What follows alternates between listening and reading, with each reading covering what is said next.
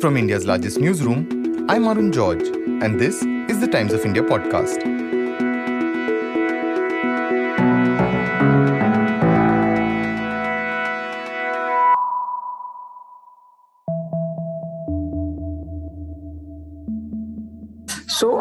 I just came to know through a media report which was published in a local Hindi newspaper. But the news was very brief. So nothing was very much, in detail. So there was just a headline that a man had faked his death to flee from the conviction. So when I read this brief story, then it clicked to my mind that it should be a bigger story. And then I came to know this whole story. This whole story that Umesh Kumar Rai mentioned is what today's episode is all about. Umesh is a Patna-based journalist and recently wrote an article about a case for TOI Plus that was among its most read. The story is of a woman who fought all the odds to pursue the conviction of a man who was accused of sexually assaulting and harassing her teenage daughter. Since it's a case of child sexual abuse, we won't be listing either the location or the full names of the persons involved to protect the child's identity. Umesh says that the girl is from a poor family which largely depends on the income of her father, who works as a migrant laborer. The family belongs to a minority community, and the father of the victim is a migrant laborer. Sometimes he visits to another state, sometimes to another state. He does not work in only one state. So he is migrant laborer and he has no agricultural land. They're very poor. They had, no pakka makan. Locals told me that their only income is from the whatever this victim's father sent from working as a laborer. So they are very poor, and if we talk about this population of this minority in the village, so it should be barely 10% population of this village. The other population are of major are Hindus and other caste segments. Umesh says the accused, who we are identifying only by his first name Neeraj, belonged to a well-to-do family and even worked as a teacher in a local school. So accused is somewhat, economically well-to-do family compared to this victim's family. And he is a teacher at a government school. He has some, social stature. He comes from a Banya community that has a sizable population in the village. And he has some, influence in the society. So could you talk about the case itself? So the incident happened on 14th October 2018. According to the FIR and charge sheet and court orders, the victim was going to relieve herself on that day. When she went to the open field, because she has no toilets in the house, so she went to the field. There, this Neeraj, who is accused, grabbed her and raped her. And then she came back to her home, but she did not tell anybody, because Neeraj threatened her, if she would tell it to anybody, he will kill her or her family. Because and local sources told me that he used to threaten, like if the girl will accept his proposal, then he will get her passed in her examination or in the test. So she did not tell to anybody. Then again on 23rd October, Neeraj came to her house when she was alone. It was early morning on 23rd October. So then a local lady saw that. She just informed other people that Neeraj has come here. Then he fled. And then when her mother came back, then she asked the girl what happened. And then she revealed that she was raped by him on 14th October. So then they finally went to the police station and lodged a police complaint on rape case. in your report, you've said that when the case was filed and when they were going ahead with the case, it was not easy to even find Neeraj at that time. He had run away from the village. Could you explain how he was caught and how he ended up coming back to his job again despite such a serious case? When this FIR was filed, he fled, and then the pressure was built on police that why he has not been arrested so far.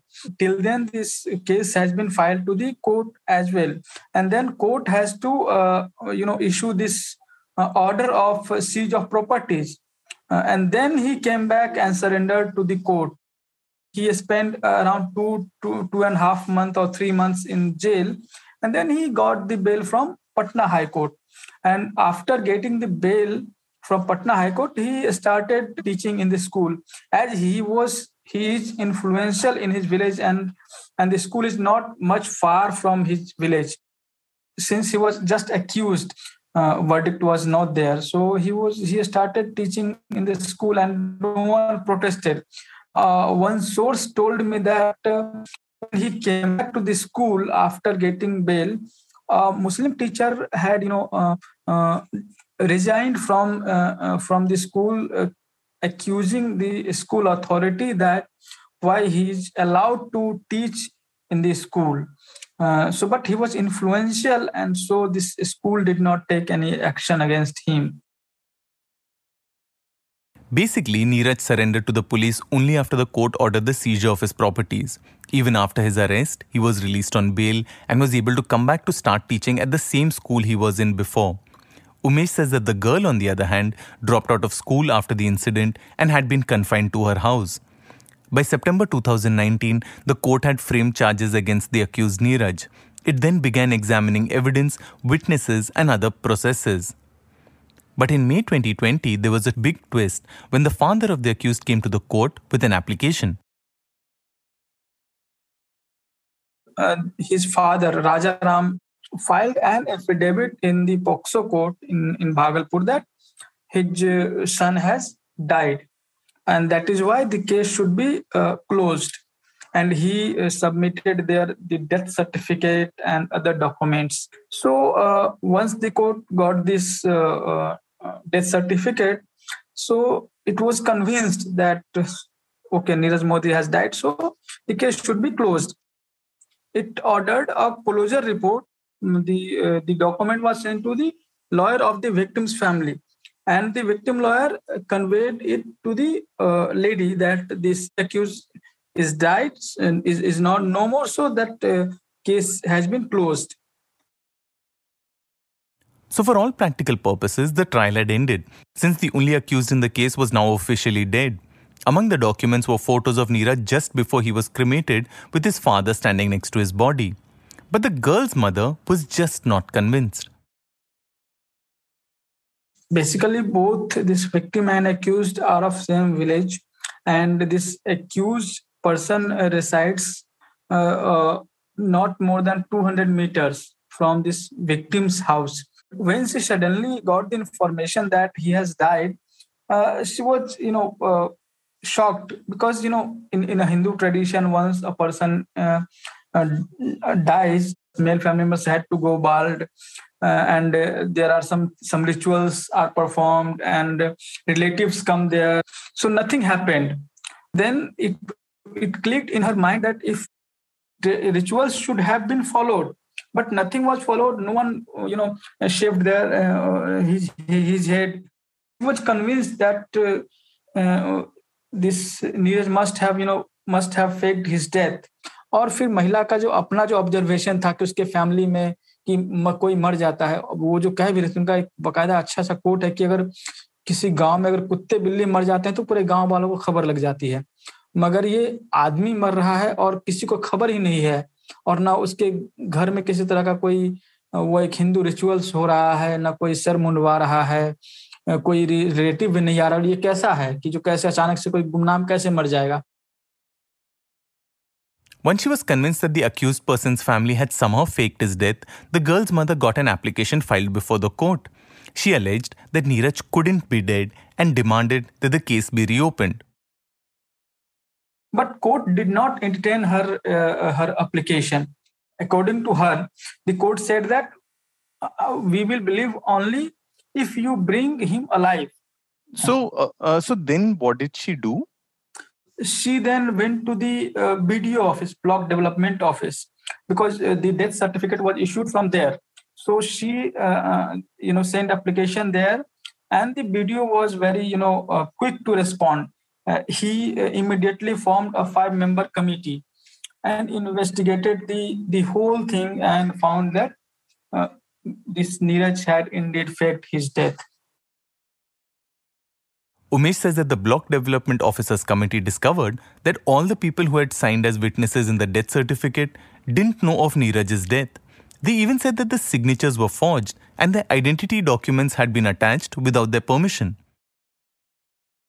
तो actually में हुआ ये कि जब महिला ने जब application दिया बीडीओ को कि जो ये झूठा है मामला, ये जो डेथ सर्टिफिकेट इशू हुआ ये फर्जी है और वो जिंदा है, तो बीडीओ ने तुरंत एक 5-member कमेटी बनाई जिसमें पंचायत सेक्रेटरी थे और वार्ड के मेंबर थे और ब्लॉक लेवल के कुछ ऑफिशियल्स थे। 5-member कमेटी बनी थी। तो कमेटी ने जब उस एप्लीकेशन को जब डेथ होता है तो उसमें क्या है कि जो वो एक एफिडेविट बनवाना पड़ता है कोर्ट से, कि कोर्ट में एफिडेविट देके कि एफिडेविट में वो लिखा रहेगा कि ये मर गया है इतने तारीख को, और उस एफिडेविट के बुनियाद पे एक एप्लीकेशन लिखा जाता है जिस पर पंचायत सेक्रेटरी साइन करते हैं, और उसके बाद और उसमें 5 और लोग गांव के वो भी साइन करते हैं और उनके आइडेंटिटी प्रूफ लगाए जाते हैं उस एप्लीकेशन में, और वो एप्लीकेशन फिर बीडीओ ऑफिस जाता है, ब्लॉक डेवलपमेंट ऑफिस में, और वहां से वो फिर डेथ सर्टिफिकेट बन के इश्यू होता है। तो जब उन लोगों ने एप्लीकेशन को वेरीफाई किया तो उसमें जिन 5 लोगों का आधार कार्ड और वोटर कार्ड लगा था और उनके साइन थे, तो उन 5 लोगों जो गांव के ही थे, तो उनसे जब इस कमेटी ने कांटेक्ट किया कि भाई आपका ये नाम इस एप्लीकेशन पे है डेथ सर्टिफिकेट के लिए, तो क्या आप लोगों ने साइन किया है इस पर? तो उन लोगों ने कहा कि भाई हमको तो मालूम ही नहीं है कि जो हमारा आई कार्ड वगैरह वहां पे उस डॉक्यूमेंट के साथ अटैच किया हुआ है और हमारा साइन लिया गया, हमको तो मालूम ही नहीं है, और ये क्यों साइन लिया गया, हम लोग तो साइन भी नहीं किया और हम लोग को तो मालूम ही नहीं कि जो मरा है कि नहीं मरा है। तो वो कमेटी को क्लिक किया कि भाई ये जब 5 लोग 5 का 5 इनकार कर रहे हैं तो जरूर कुछ मामला कुछ गड़बड़ है। Now that it was confirmed that the death certificate was faked, the Block Development Authority filed a case saying the document was fake. Then the police also confirmed that Neeraj indeed had faked his death. So then the police filed a complaint of getting fake death certificate on the basis of fake documents, submitting fake documents. So then she had proof of how this Neeraj faked his death. So then she again went to the court that these are documents, and BDO had issued another document which said that this death certificate is fake. She then again wrote application and submitted to the court. But court said, okay, once the police will investigate the matter, then only I can reopen the case. So then court instructed police to investigate the whole issue, and then police investigated it and it submitted another investigation report. The police report confirmed what the girl's mother had maintained throughout, that Neeraj, the accused, was alive, and the death certificate and the photos were completely fake. So where had he been the whole time? No, he was underground, and according to my sources in the village, he was out of state, out of Bihar. He was staying somewhere else. It was now very clear that he was very much alive, but he was underground. Then what happened after that? Then this court reopened the case and instructed police that to seize his properties, and then only he surrendered to the court when this police put pressure on him. As Umesh said, the trial had been put on hold just before the final stages. Once Neeraj surrendered again, it resumed with the deposition of critical witnesses, including the teenage victim. And in the end, the court gave its verdict. Then 7 witnesses were examined. Then victim's statement was recorded.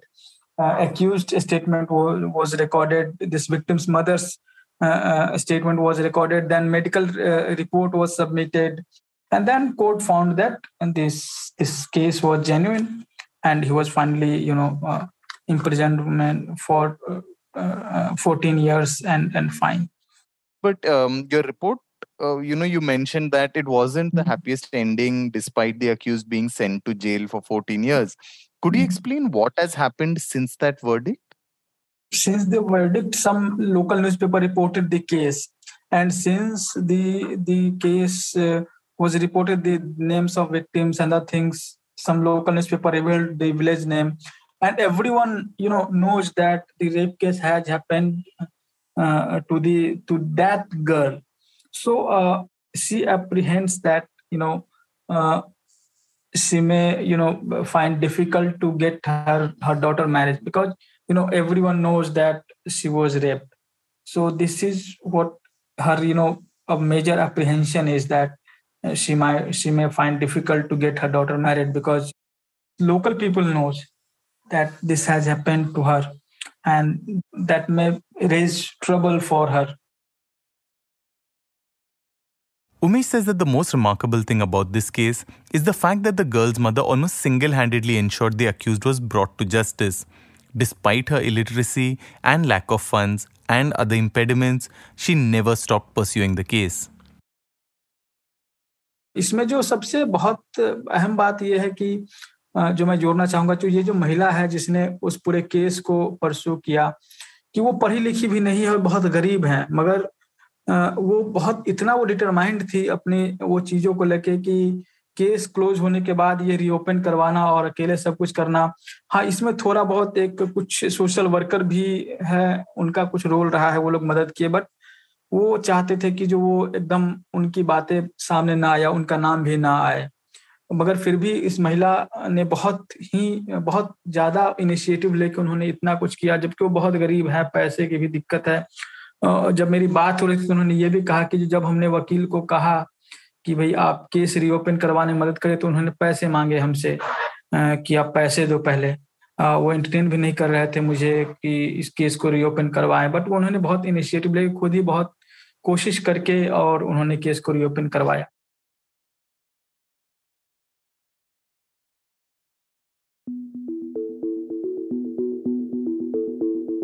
Today's episode was produced by Jairaj Singh, Sunay Marathe and Anuja Singh.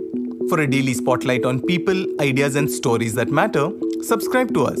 We're available on TOI+, Spotify, Apple, Google Podcasts and all other platforms of your choice. For any news tips, email us at toipodcast@timesinternet.in.